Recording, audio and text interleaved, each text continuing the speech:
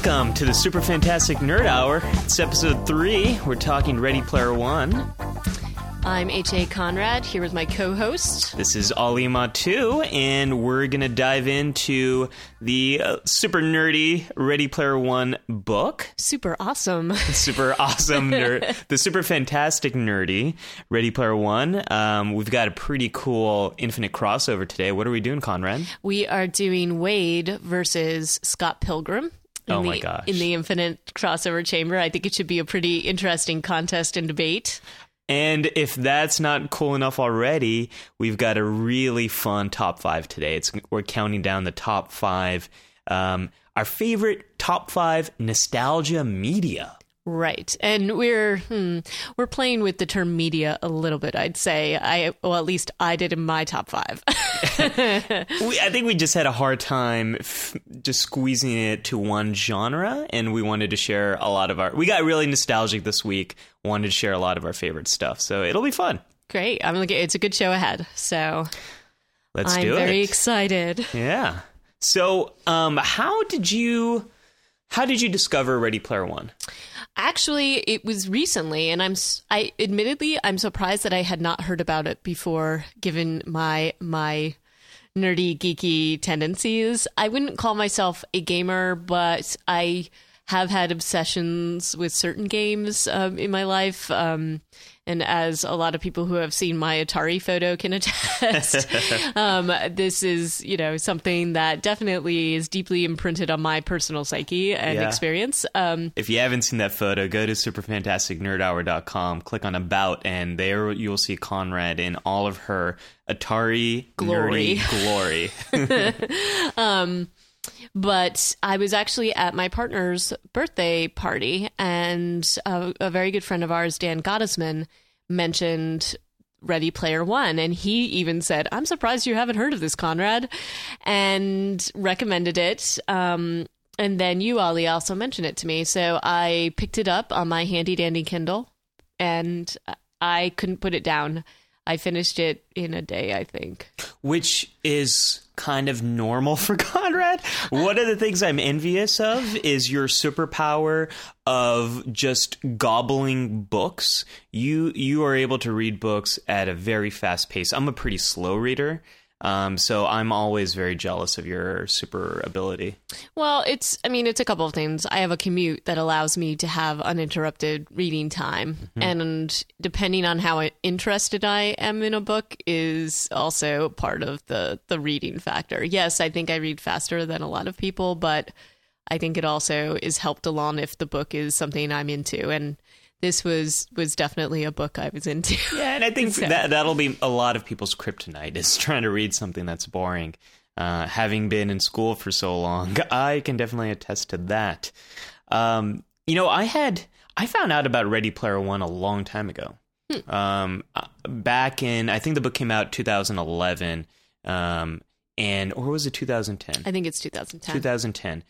And it was a lot of people and a lot of podcasts I listened to were talking about it. Oh, no, you're correct. 2011, yeah. Mm-hmm. I first heard about it on This Week in Tech, Leo Laporte's awesome podcast. And I looked at it. I was in a book club with my roommates in grad school at the time, and I kept bringing it up. And they were like, no, let's actually read some more classic literature. So we didn't get around to it.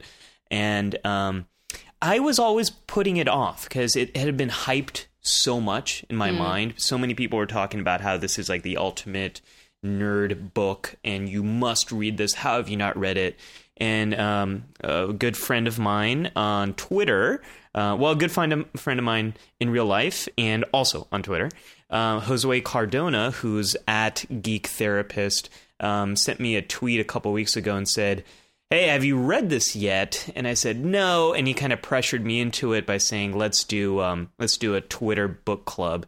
So if you look up #GeekBookClub, I think our tweets about this come up. So that's kind of how I got into it. What really sold me on it is when Josue said, Will Wheaton does the audiobook. Yeah. And, I'm not the fastest reader, but I just gobble up audio, and I have a really good memory for listening to things. So I listened to the audiobook on my commute, which is shorter than yours. It's about 15, 20 minutes. But my listening time would extend throughout all hours of the day because I was hooked on this book. So you audiobooked it as opposed to reading it. I did, and you read it on ebook. Right, I read it on my Kindle Paperwhite. So neither of us really read it in paper, which I think is fitting with the story. Right. Yeah. We should also mention the author of this book is Ernest Cline. Mm-hmm. And he is admittedly and obviously, into pop culture and is obsessed with certain things, such as Back to the Future and video games. And obviously this book, music of the 70s. Right, and music of the 70s, 80s. Partially 80s, yeah. And this book is definitely, I don't want to call it a fanboy's homage to all these things, but it kind of is. And it's a celebration. It's a celebration. It's a celebration of all of the things that he loves. And he is a nerd among nerds, and is definitely, if at all you have had exposure to any of the things that he likes, there's a good chance you're going to enjoy the book. Right. So without further ado, are you ready to do our review? Let's do it. And we should give a spoiler alert. We're going to dive into it. We are going to reveal some plot points. So if you want to remain absolutely novice to the story, this is the time to hit the pause button. Go download it on your Kindle or go buy the audiobook, or the paper book. Go to your paper bookstore, support your local bookstore. But we're going to go into spoiler town now. Okay, let's go. So what's the gist of the story, Conrad? Well, the gist of the story is the world at this point, the year is 2044, and basically the Earth is not faring very well. All of the humans on the Earth aren't faring. the humans and the Earth. Yeah. Our resources are depleted.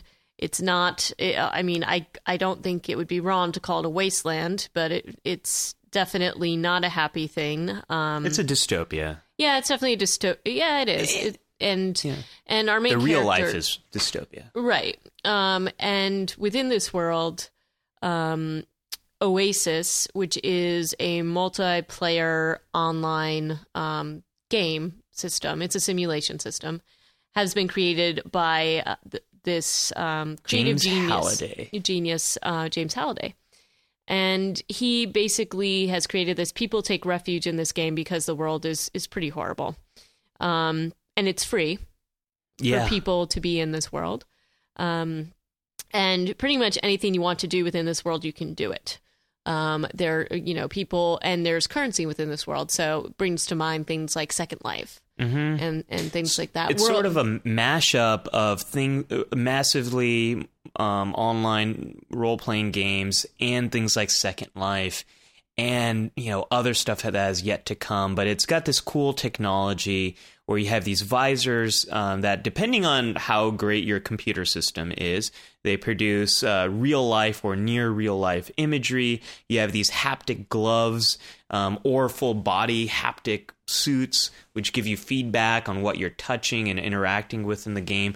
So it's a pretty immersive simulation. Right. And, there is currency within the game so that as you do different challenges within the universe, you can earn currency and basically use it to buy basically cars and food and things within the Oasis universe. And that's how they make money. Is right. You have online merchants, and you have anything you can buy in the offline world, you buy in the real, or you can buy in Oasis. Right. And there's other aspects to it too, where if you want to be able to transport to other planets, you can pay to transport and beam instantly there, or you can run there or fly in your craft there, and then you can upgrade your crafts. And so there's a lot of ways in which you can spend money. Right. And that's important because our protagonist is not a guy who really has a lot of money. Wade Watts is one of these guys living in these stacks, living in kind of these stacked mobile home kind of things. And he's kind of this 18-year-old kid who spends a lot of his time as Parzival in Oasis. Right. And the creator, James Halliday, of this whole world, the premise or the whole sort of challenge behind this book is that the creator has died. And when he died, he left a video will basically saying that anybody who could collect 3 keys in Oasis and basically go through 3 gates related to these keys would inherit his entire fortune, which it's in the billions, and also controlling stake of his company, which also means that they would be in charge of the whole Oasis.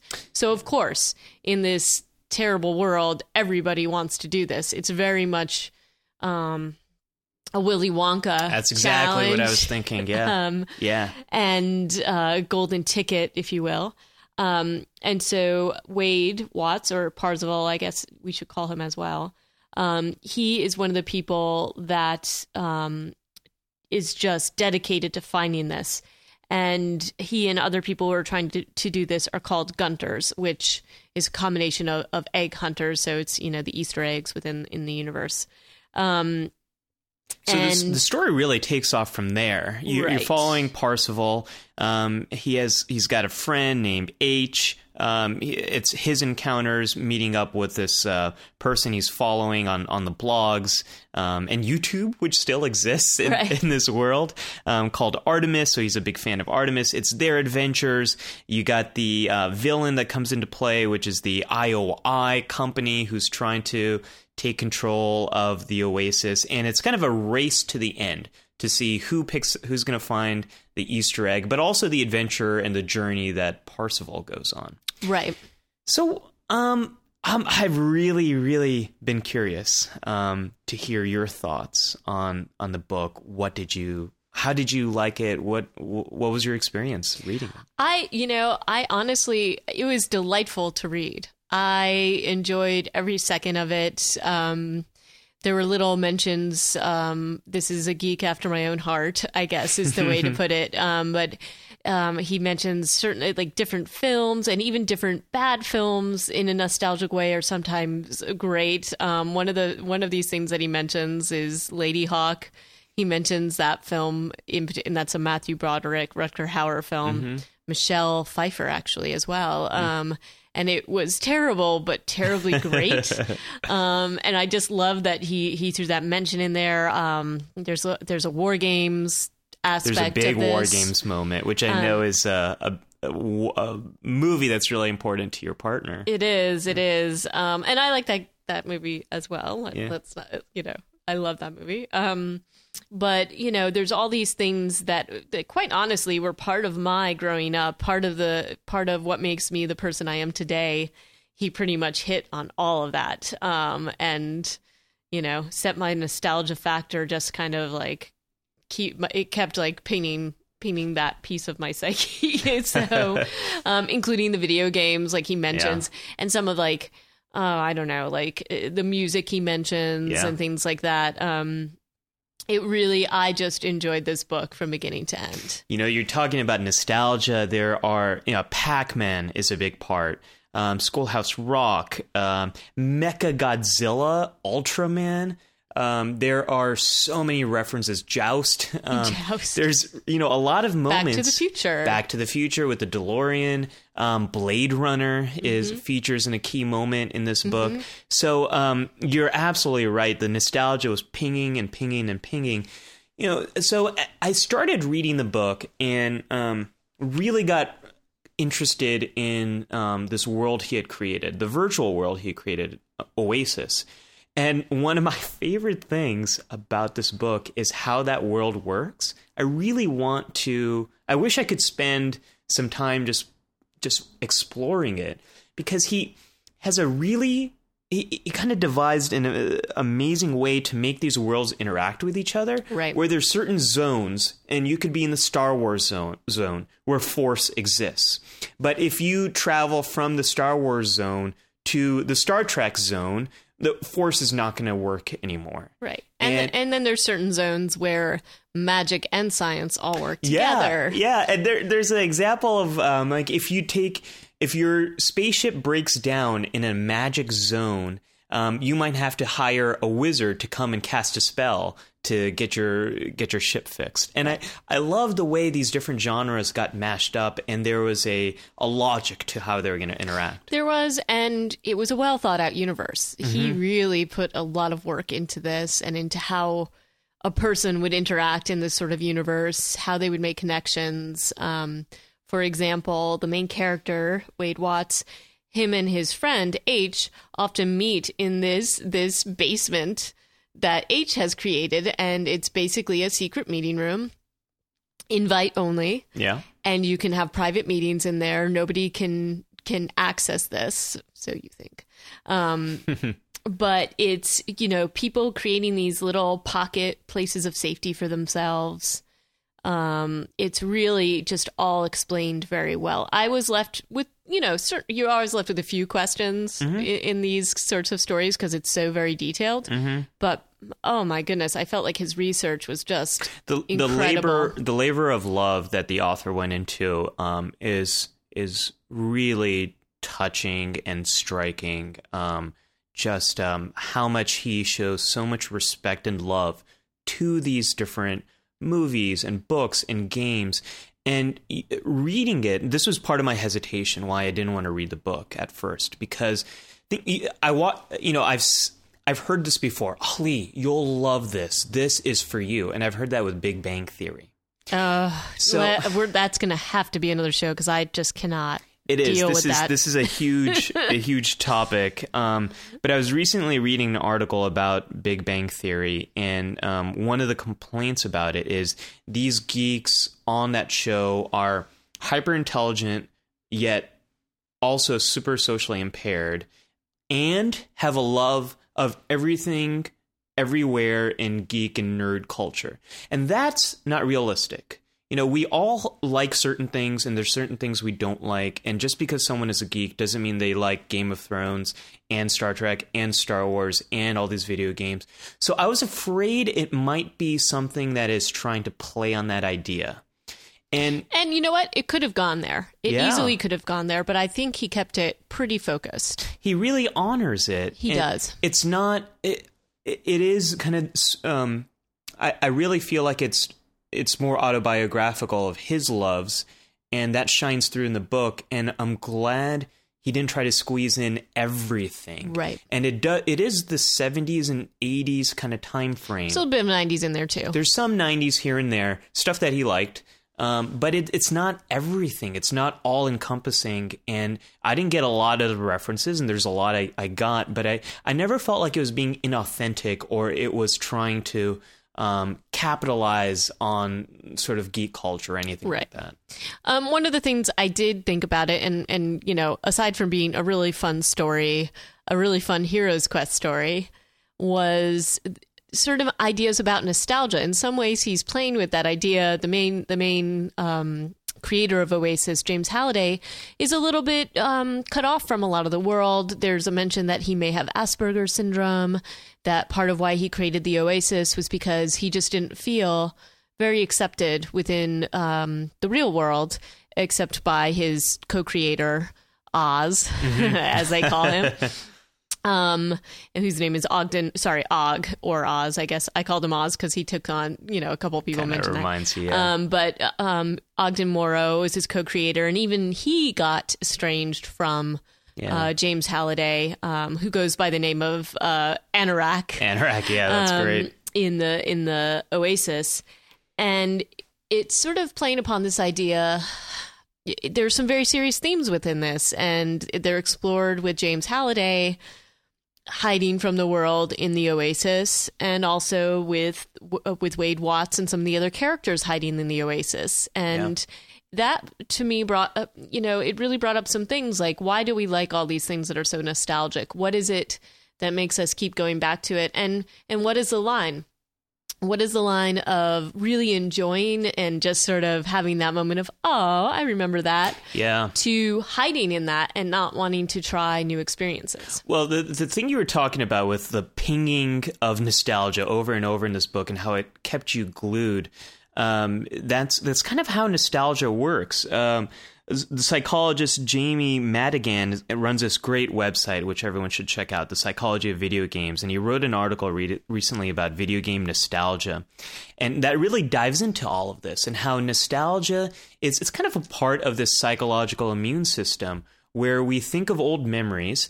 And we tend to think about, it's not just the video game, but it's the social relationships around it, playing with your friends, playing with a sibling. Like a lot of the memories for me that were being triggered is playing all these video games with my brother. Because a lot of the generation of this stuff is a little bit older than me, and my brother was older than me, and he exposed me to a lot of this stuff. So a lot of fond memories come up, and it's a way of reminding you of social relationships that are important, about repairing social relationships, about putting in energy into your current relationships. And the other thing about nostalgia is our positive memories tend to fade slower than our negative ones. So what kind of remains years and years later are these pleasant memories of the experiences you had in the past about the stuff that you love. That you're looking at somewhat through the rose-colored absolutely glasses. And what it also brought for me, what it brought to mind is, and I know this could be entering into dangerous territory for a lot of people, but when the Star Wars prequels were announced, and they said, I know where you're going. And they said they were going to re-release episode 1, all the original trilogy, the special editions in theaters, and everybody, fantastic trailer. Right, and everybody. If you've only seen Star Wars on TV screen, you haven't seen it all. Da, da, da, da. And I did. I had that level of excitement, as did many of my friends. Yeah. We went to go. We bought advance tickets to go into the theaters to see this. Waited online at midnight to see episode 4, and then we sat down, and it wasn't the Star Wars that we remembered because it had been altered. And this was not the Star Wars you were looking for. This was not the Star Wars I was looking for. And while I still really enjoyed it, and I definitely had a negative reaction. I didn't understand why you would even bother doing this, because this is what the audiences had come to see, was the Star Wars that they remembered from their childhood. And George Lucas had added in some different things, and in his mind, I think he improved it. But I don't think they were quite expecting the reaction from the fans that happened. That from that generation of fans. Right. Yeah. I think other people who had never seen it before didn't quite have that reaction. They're kind of like, oh, that's interesting, whatever. But people who grew up with that, this was an attack on their childhood. Well, it was an attack on nostalgia. Right. And the Star Wars special editions are a really interesting example of what happens when you might revisit things that you have very fond memories of.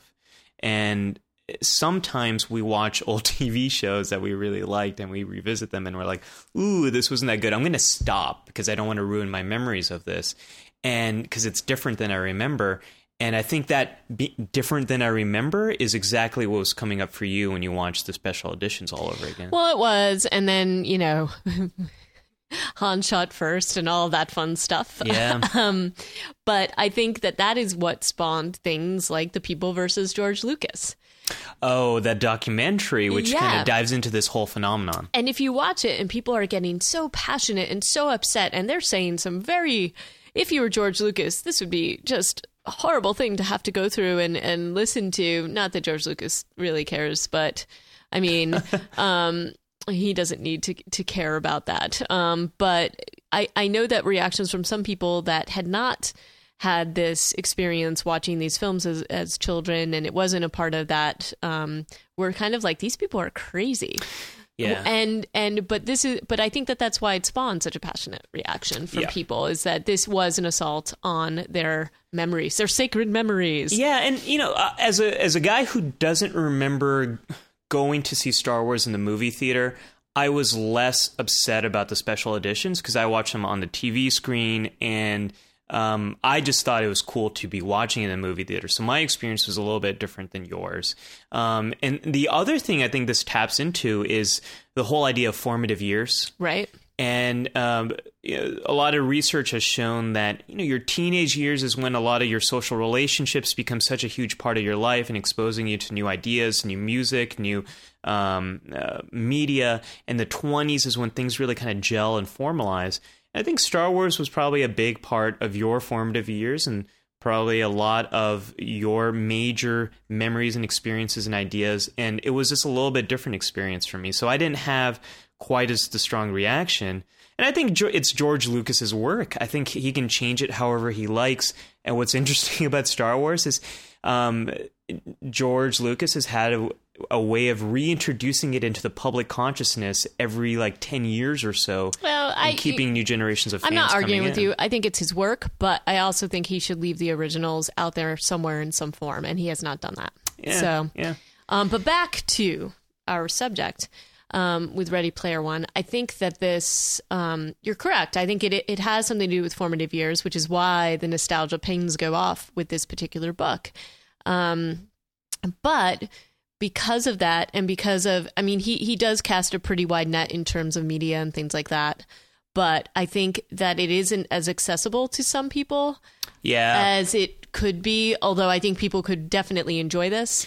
But I think that there's a reason why I specifically am reacting to some of the things. It's I don't know exactly how old Mr. Klein is, but I suspect he is a contemporary of mine. It's probably an Xer, and speaking as a millennial, it was a little bit more before my time. However, it was a lot of the stuff I got exposed through my older brother, and it wasn't inaccessible for me because I understand so much of what he talks about. He talks about a lot of video games I played, in arcades, and I grew up during that time where you had arcades that had a lot of new games that would cost 50 cents, and then it had the cheap games that were 25 cents, and you could go play the older games like Joust, like Pac-Man, like those games. So I still got exposed to a lot of that stuff, but I got two big criticisms of the book, and one is the accessibility, just like you're talking about.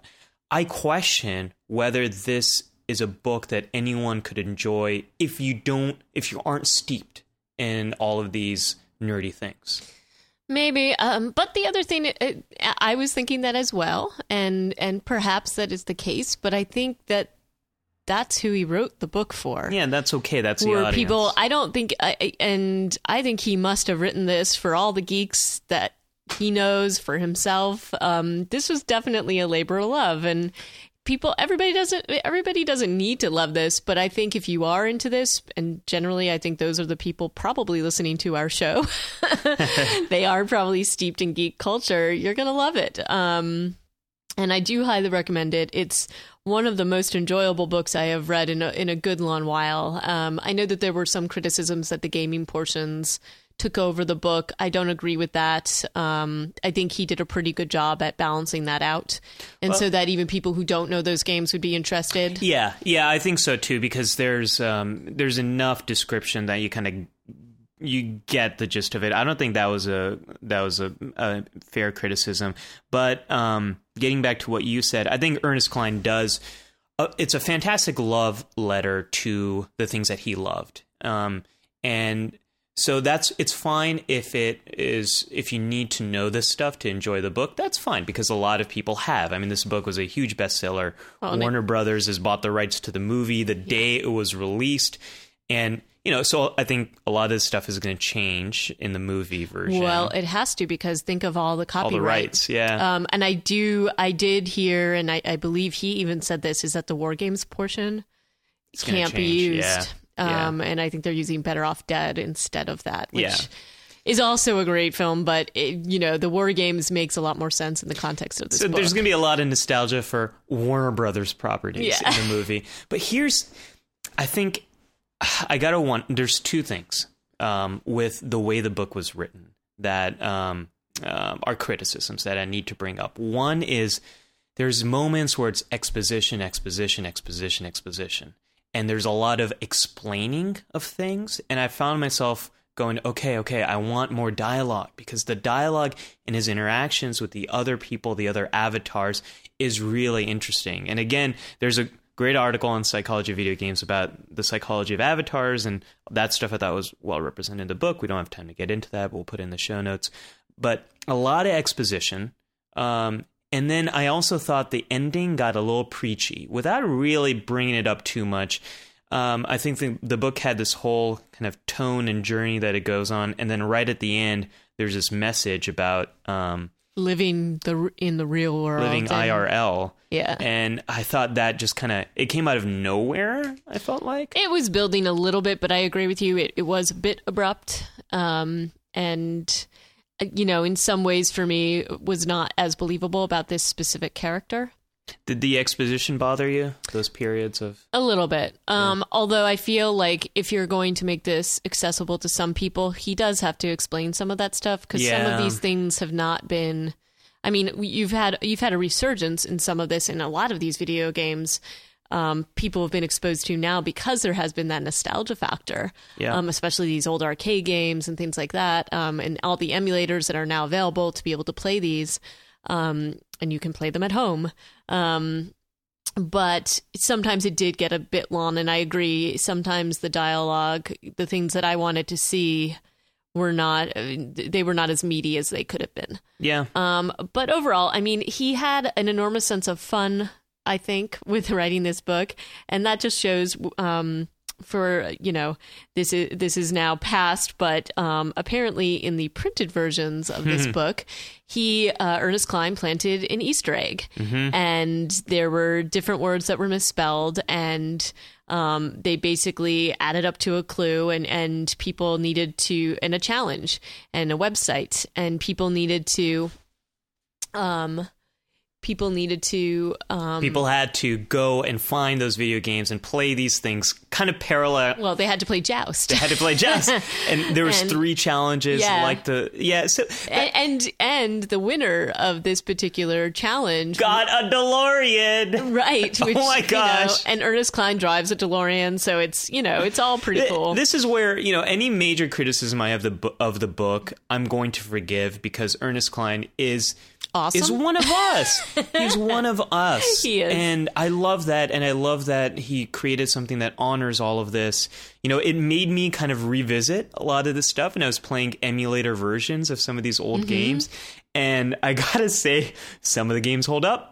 And some of them don't. Some of them don't. I don't know if you've seen Conan O'Brien's series called Clueless Gamer. And so there's a great episode we'll put that in the show notes. Yeah, we'll put that in the show notes. And there's a great episode where he goes back and visits old Atari games. And he's a guy who hasn't played any games, so he's totally novice to this. And he's playing some of these games. And he's like, this is the worst thing I've ever done. This is the worst day of my life. I think only Space Invaders holds up. Right. But he plays things like Pitfall and kind of talks about how horrible this is. So... that I still enjoyed that, and going back and revisiting this stuff, discovering some of this stuff, watching some of the movies, the nostalgia going off the charts. I love the experience I had with this book, the things it led me to do, the conversations it started. I think it's a book that people are going to cherish for really generations to come. Yeah, I agree. I think it's a lot of fun and very well written. Very well thought out, and any issues that I have with it are pretty minor. I would recommend this to anybody who is a nerd like me. So we give it the Super Fantastic Nerd Hour stamp of approval. Indeed. But I don't want to let the time get away from us too much. So I think it is time to enter the Infinite Crossover Chamber. Welcome to the Infinite Crossover Chamber. I like the sound of that. So today in the Infinite Crossover Chamber, our 2 adversaries are Wade Watts, although I think we should call him Parzival in this case. Parzival, I think, fits, and he's going against Scott Pilgrim. Indeed. And we had a little bit of a debate. We're going to go with Scott Pilgrim from the graphic novel, and you know, we might throw in a little bit of the movie there. They both have a little bit of a different ending, but that's okay, because our question today kind of relates to all the versions of Scott Pilgrim and also Parzival from Ready Player One. And what is the main question today? The What is main their question battle? is, if these two characters in their own worlds were to basically go head to head, which character is more successful in his quest? So on the surface, you're like, okay, well, you got Parzival who has to collect the Easter egg. And you've got Scott Pilgrim who has to defeat 7 evil exes to be able to go out with Ramona, right? That's the surface level quest. But is there more to their quest that we really see in the stories? Well, right, because obviously, or maybe not obviously, I think that there's dual quests going on for each of these characters. So on the outset, yes, these are the things that they need to go through. In Wade's case, it's to win the keys to the Oasis. In Scott Pilgrim's case, it's to win the heart of Ramona Flowers. But it's a lot deeper than that for both of them. And in fact, I think they both have somewhat similar quests, if you think about it. Or deeper quests. I think that's the best way to put it.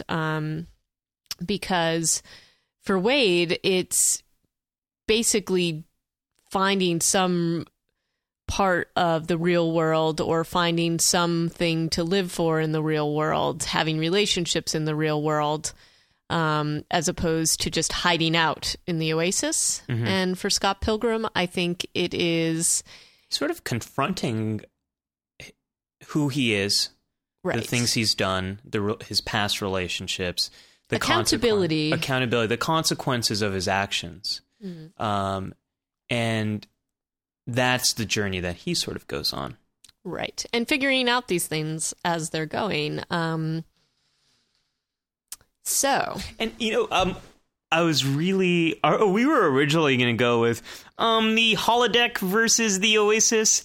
And then Conrad came up with this idea. And I loved the idea of mashing these two characters because they're both pinging your nostalgia. And Scott Pilgrim is a little bit more, the author of Scott Pilgrim is a little bit more of my generation. And so a lot of his references are more to the 90s. And the Nintendo generation. And the Nintendo generation and Street Fighter and a lot of that kind of stuff. So it was really reading the graphic novel, which I love how he's also mashing up manga and bringing in all these influences. And the movie, it was just pinging everything all over the place for me.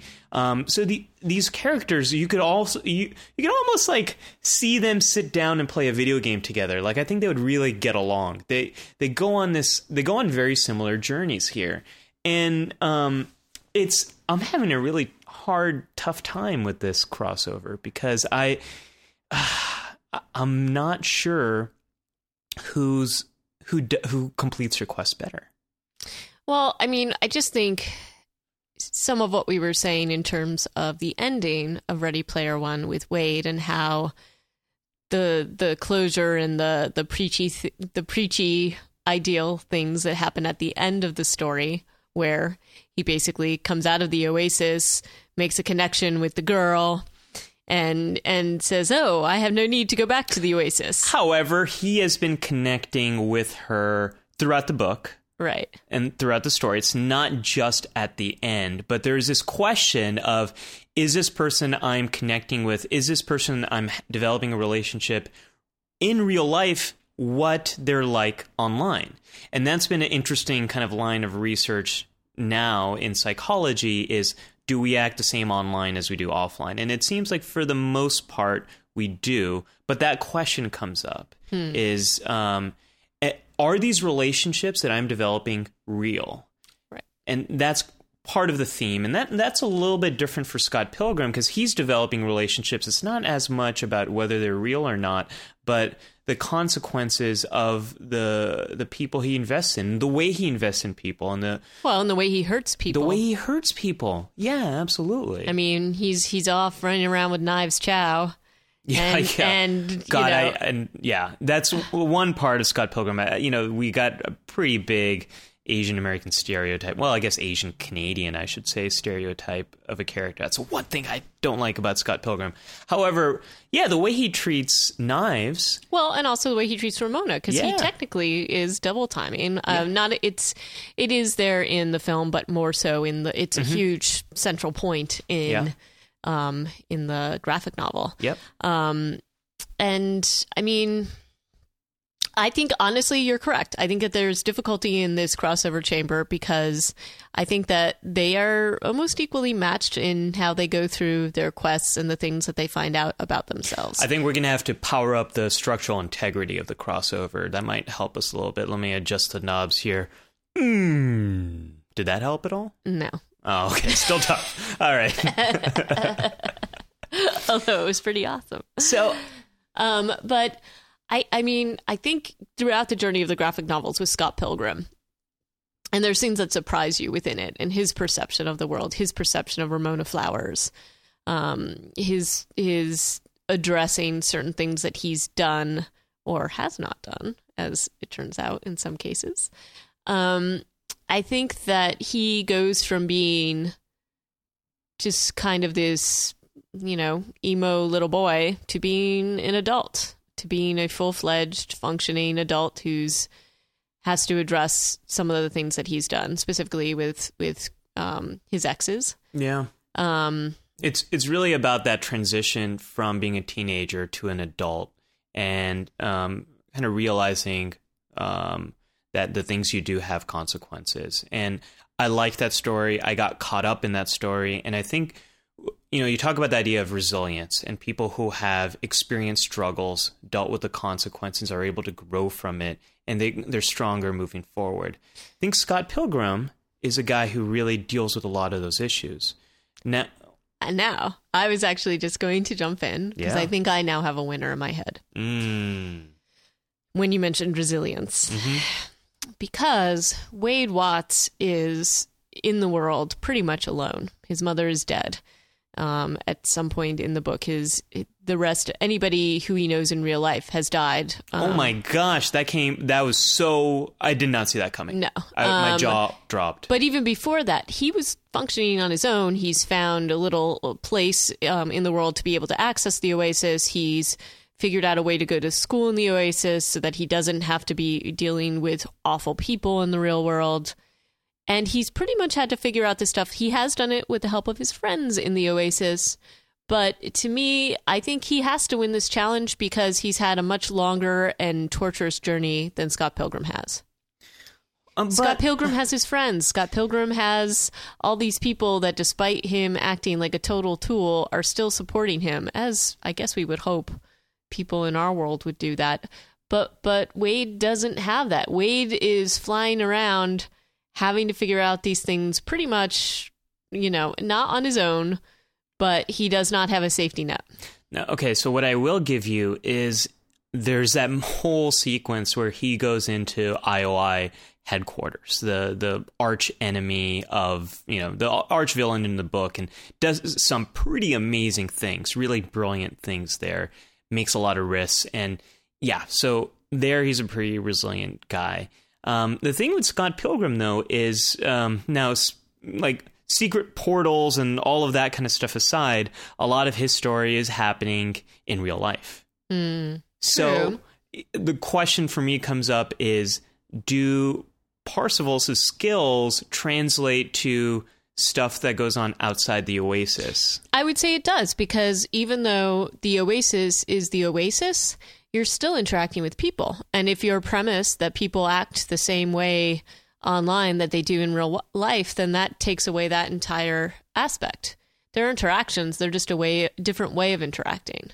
And I know there's a lot of people that say social media and all these things make people so that they're not they're becoming more and more isolated. But that's not what the research is. But I beg to differ, because you know what? There are people that I am now in contact with, that I went to school with, my family members that are a world away, and I'm still able to be in contact with them in real time. Yeah, I mean, the guy I met, Josue Cardona, who I met discussed earlier, we first met online and our friendship developed offline because of that.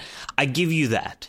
However, I need to vote Scott Pilgrim because I just really love Scott Pilgrim. And nice. I'm running out of arguments to defend him. We are at an impasse. We are at an impasse. There is no mind meld on today's Infinite crossover.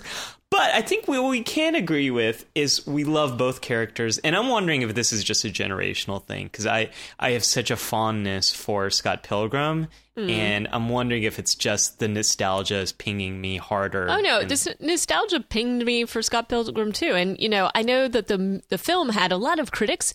I love the film. I thought it was amazing. I can watch that film so many times. And there are little things in it that I just, I adore it. And it's not just because I adore Edgar Wright, even though I do. Oh, yeah. But no, it's an amazing film. I also think for people, this is the one difference I would say between these two pieces of media. It's a little more accessible. It's more accessible, even especially the film. Maybe not so much the graphic novel, but the film is much more accessible to the general public. I think it's a story of growing up that a lot of people can relate to. So we like both. We're going to recommend both. And however,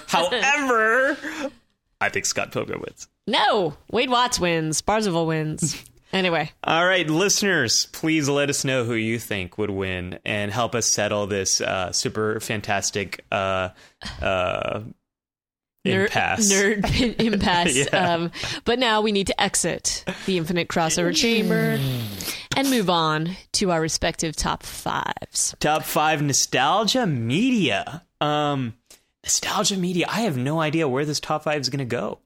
Well, I mean, this is a pretty broad topic, so you and I may have defined it differently in our heads, which we will see. Yeah. I took the nostalgia media to be things, it could be films or TV shows, and there's one curveball I may throw in here that I may get flamed for, but things that are playing upon people's nostalgia, but also presenting a time period or popular culture in a nostalgic way in order to ping those little neurons in everybody's heads and those connections. So the two things for two rules we had is one, which is also always a rule of us, things that we discuss in the crossover never qualify for the top 5. Right. Otherwise, Ready Player One and Scott Pilgrim would be on the list.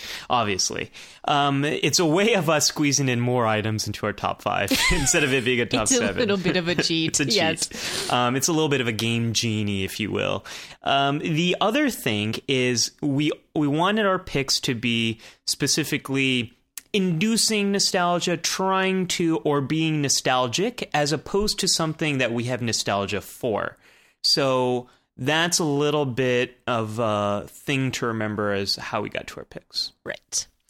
You want to start us off, Conrad? And then we'll also have some honorable mentions. Oh, of course, because you have a hard time sticking to just 5. Another Game Genie cheat. All right. My number 5 was That 70s Show. Oh, I never got into it, but it's beloved by a lot of people. It's beloved. I think, there's a play upon the Brady Bunch generation. There's an interesting thing about That 70s Show because it kind of walks the line. There's levels of nostalgia in there. There's also some really serious stuff in there. And, sort of behind the pithy dialogue and the funny comments, there are some very serious things that happens within the show and all within the 70s. And it's one of the first things I thought when we came up with this topic was this show. So what is your number 5? Good pick. My number 5 is Midnight in Paris. Woody Allen's 2011 film.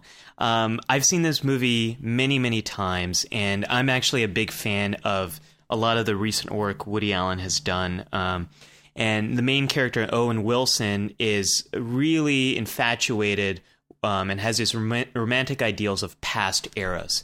And it's actually a science fiction film because he goes back in time and he meets some of these people that he's so infatuated with, and realizes that the past isn't just he might have been seeing it with this rosy lens, and things are actually a little bit different than he thought they would be. And the movie definitely plays on a lot of the ideas we were talking about with Ready Player One. I love the movie. If you haven't seen it, check it out. Cool. All right, now to number 4. I'm curious whether we have a mind meld on this one. I don't think we're going to have a mind meld today. I don't think it's going to happen. All right. It'll be our first one if we don't. All right, do you want to say your number 4 then first? Okay. Do it! My number 4 is Toy Story 3. Oh, good no choice. Way. Do you have some? It's in my honorable mentions. Okay. of the whole Toy Story series, the third one is my favorite. And each movie is playing on nostalgia. Obviously, our love of these toys, childhood, playing with these toys, things like that. But Toy Story 3 is really about these times of change that happen to all of us. And the kind of the dialectic between wanting to hold on to memories and the way things used to be, and also the reality of where you are now and how things are changing. Right. It's a great film. I really loved it. The climax of the movie had me really emotional and kind of tearful. Well, I think that was the purpose. And I mean, the toys are going into the incinerator and all that. Everything is a heartstring puller in that specific film, but also the other ones as well. So no, good choice. It's in my honorable mentions just because I felt it was a little, I don't want to call it too much of a gimme, but there were a few others that I just had to put on this list. So I get it. So my number 4 is actually the curveball. It is MAME, which is the Multiple Arcade Machine Emulator. Oh, this was your interesting pick. Yes. And the reason why is because it basically allows people to access all these things that they loved in the arcade. Oasis. It is the Oasis in some ways. And you're also seeing you're seeing a lot of people who use this, who played arcade games and things like that and bring them back into that state of mind, but it's also introducing a lot of new people and gamers into this. And I don't know, have you ever attended PAX? No, I've wanted to, and I know some things happened last year with stuff that we could get into in another episode. I haven't. I want to though. I've attended PAX East, and one of the really just fun and cool things and just sort of shows a sense of community and fun in the gamer community that they do at PAX, or at least they did at PAX East. They have this room where people can bring their vintage video games, and they have all the system set up so that you can play them there. So if you want to play, if you want to play Centipede or Super Mario or any of those things, you can play those games, and it's pure, it's an honor system. You go in, you say, hey, do you have this game? And they usually do. And then you can go and play that game. And it's so much fun. That is really cool. And so this, I feel like MAME is that room, but you're able to do that at home. This is a phenomenal pick. Because I've wondered for a long time, do young people now, do kids and teenagers now still enjoy these games from past eras and past generations? And I'm a child psychologist, so I work with a lot of these people. And what I've come to realize is people are discovering good games from the past. And just because the graphics might not be what we're used to now, if the game is good, people still love it and play it. And it's technologies like this that have allowed that to happen. And allow the experience, which is cool. Good pick. I'm really struck by how amazing this pick is. Nicely done. Number 3 for me was Dazed and Confused. Yeah, good pick. And I'll say, Dazed and Confused. Actually, it's an interesting film. Just because of, you see a lot of people that end up becoming famous later on in this film, such as, it's a bit of an American Graffiti for the 90s, if that makes sense. It was released in the 90s, and it was a coming-of-age film, a little bit more of a comedy, obviously, than American Graffiti, but it had, Matthew McConaughey and Parker Posey and Ben Affleck and all these other people in it. And it really is a coming-of-age of these teenagers. And I remember when I saw it, and I saw it in the theater, just thinking how interesting and powerful a film it was. And it did tug on those nostalgia lines a lot, with some of the dialogue and with the music, with some of the things they do. They play mailbox baseball. So that was my, one of the, I tried to put things on my list that just immediately kind of sprung to mind. Although admittedly it was hard to pare down this list. Yeah. Good pick. We're on number 3, right? Yep. My number 3 is, it works on 2 levels. So it is the music video to Tonight Tonight by the Smashing Pumpkins off their Melancholy and Infinite Sadness album. Now that, oh gee, I wonder why you're picking that. Interesting. Yeah. Little Scott Pilgrim much, Ollie? Yeah, I know, right? It's the name of the 3rd issue, is it? Scott Pilgrim and the Infinite Sadness? Yeah. Which was hilarious. Which is fantastic. So it works on 2 levels. The reason why I primarily picked it is if you've seen the music video, it's basically an homage to George Méliès's original first ever science fiction film, A Trip to the Moon.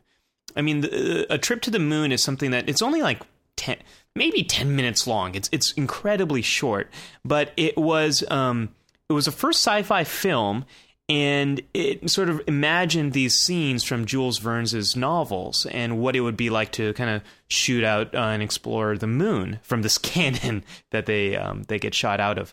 And the music video kind of replicates a lot of the moments from that. And I didn't get the connection when I was a teenager and I listened to the song for the first time, but I saw the music video and I was so engaged with the look, the feel, and it felt nostalgic for an era that I didn't even understand. Which makes me think of Hugo, actually. Absolutely, which I wonder if that's on your list.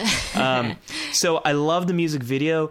The second layer that it works for me is it reminds me of that time in my life when I was in middle school, and I love that album a lot, and it brings back a lot of nostalgia for me. But the primary reason I picked it was the video. Cool. All right, on to number 2. No mind meld yet. What was your number 3? Oh, I thought we already did that. Did we already do yours? I don't remember. Wait, what did we do? We did my... Yeah, I thought we did my Dazed number 3. and Confused? Dazed and Confused. All right, cool. So number 2 for me was Wreck-It Ralph. Yeah. Only because when I watched this film, and it's the gaming things and the references that they make within this film just had me laughing out loud and going, oh my gosh, I can't believe they said that, and things like that. And I actually had to watch it a few times. And it was a lot of joy. You could tell that the creators must have had in coming up with some of these ideas and dialogues and little like witty comments. And I truly enjoyed it. And it did leave me with a warm and fuzzy feeling, and also made me want to go back and play video games. It made me want to immediately play Super Mario Kart. Right. Or Mario Kart. Good pick. That was a big surprise for me because I didn't see much of the commercials, advertising, trailers for the movie. I ended up catching it on video, and I loved it. Good pick. I love how Bowser is in it, I think. I know. M. Bison from Street Fighter. Who's the bad guy from Sonic the Hedgehog? Was it Dr. Robotnik? I think is it. And then they also intersplice it with some of the newer games and Halo. With Halo. So it's pretty cool. Yeah. So cool. All right. My number 2 is also it's a video game. And it's New Super Mario Brothers that came out on Nintendo DS, and it came out back in like 2006. Did you ever play that, or no. the sequel? Have you seen it? I've seen it though. Yeah, so it's basically done with modern graphics, but still in a way that's true to the original Mario Brothers game that launched the Nintendo Entertainment System. And it completely brings back all the feels of what it was like to play that original game, and in a way that is still innovative with modern kind of gameplay mechanics. I think it brought back a lot of the resurgence that we've seen in these side-scrolling games that now you can get on Xbox Arcade and PlayStation Arcade and all that kind of stuff. When that game came out, I played it on my friend's DS, loved it so much. I bought a DS just to play this game, played it that whole summer. My partner, Nguyen Lee, she started playing this all summer. We had so much fun playing this game. All right. Now I kind of want to play this game. It's great. You'll love it. Dum-ba-da-dum. Number one most nostalgic media. You go first. Oh, why do I have to go first? Okay. Okay. My number one pick is The Wonder Years. Well, that is excellent. And it's on my honorable mentions. I felt, again, like Toy Story 3, I felt like that. Maybe I was trying to avoid having a mind meld with you today. I don't know. But no, you're absolutely right. That is a series that most certainly looks at that time period in a very... And even the way the narrative is and the, the voiceovers, it's very much that kind of a nostalgic thing. It reminds me a little bit of Pleasantville too. Yeah. Just that idea. Do you know what I mean? Like that kind of a thing. Yeah. Well, it's a look back at a family that's growing up in the late 60s, early 70s. It's a show that ran from 1988 to 1993. Fred Savage was the main actor in it. And I grew up as a kid watching this with my family. And it takes place in that era, and it uses nostalgia. And I think that's what worked on like my parents' generation. But also for me, the reason I loved it is it was exploring a lot of the ideas and the things that were going on in my life and what it was like to be a kid now. So it also deconstructed some of the idealized views of that time and that era. Really great series. I think it's out on Netflix now, on Netflix streaming. So I think people can check it out. But that show gives me so many feels and gives me nostalgia for it reminds me of when I watched it as a kid with my family. So it works on that level, and it's nostalgic in itself of looking back at that era.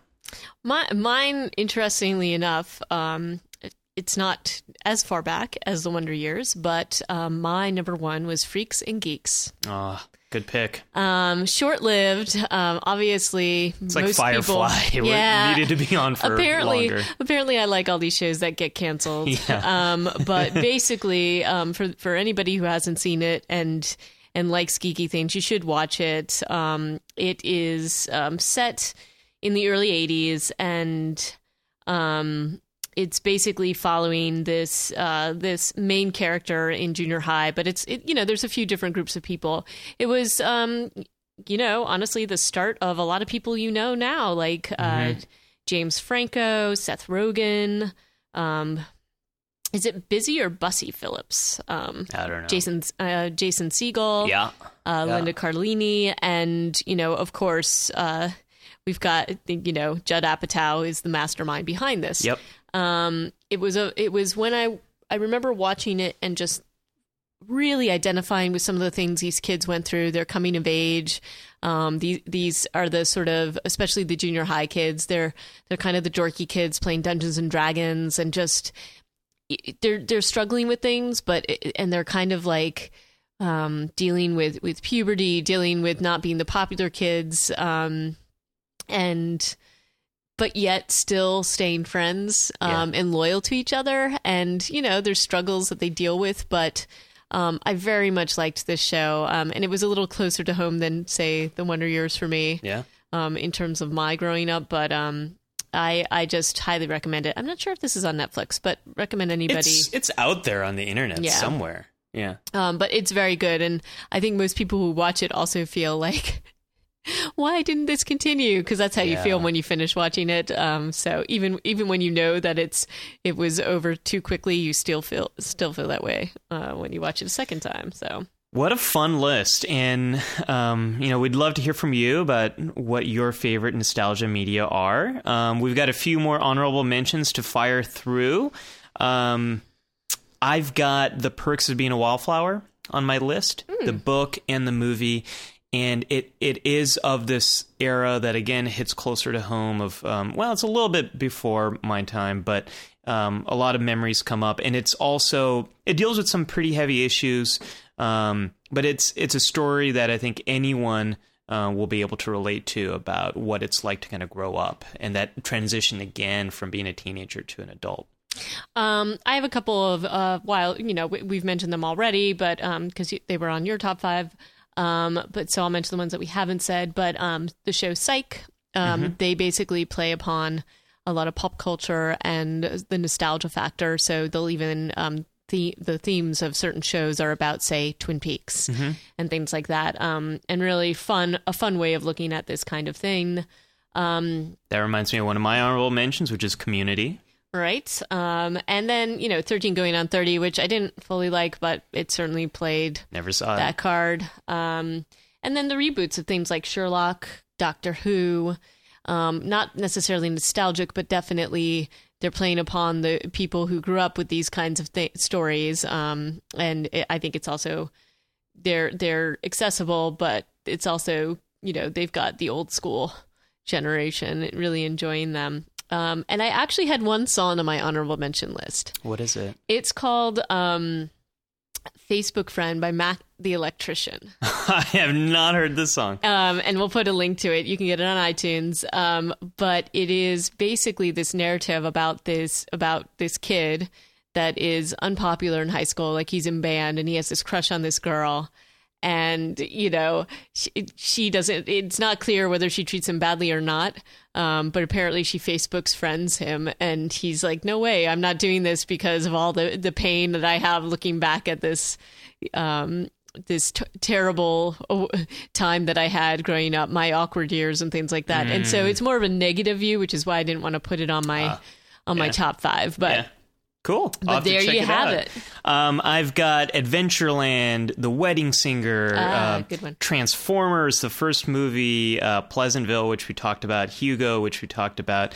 I have a few more songs. We're Gonna Be Friends by The White Stripes, Summer of '69 by Bryan Adams, Heroes by David Bowie, and of course Yesterday by the Beatles. That's a gimme, Ollie. Cheat. Just in case. We had a lot of fun on this episode. It's gotten me really nostalgic. I feel like I need to go play video games, listen to awesome music, and hang out with old friends now. Well, I think that's generally what we should always want to do, right? Yeah, that's true. But no, I had a lot of a lot of fun talking about all this. And I think this list could probably go on forever. Yeah, it's probably why this episode's a little bit longer, because it's just it's been so much, so like, nostalgic. It's like the Super Fantastic Nerd Hour plus 15. Yeah. But in any case, we'd love to hear your comments, your favorites. Who you think should win in the Infinite Crossover Chamber. And you can definitely give us feedback on superfantasticnerdhour.com. You can send us a tweet at nerdhour. Or our personal Twitter accounts. Yeah. Mine is DiePrince. And I'm at Olima2. You can also check me out as the science fiction psychologist on brainknowsbetter.com. So until next time, thanks everybody for listening. And live long and prosper. Indeed.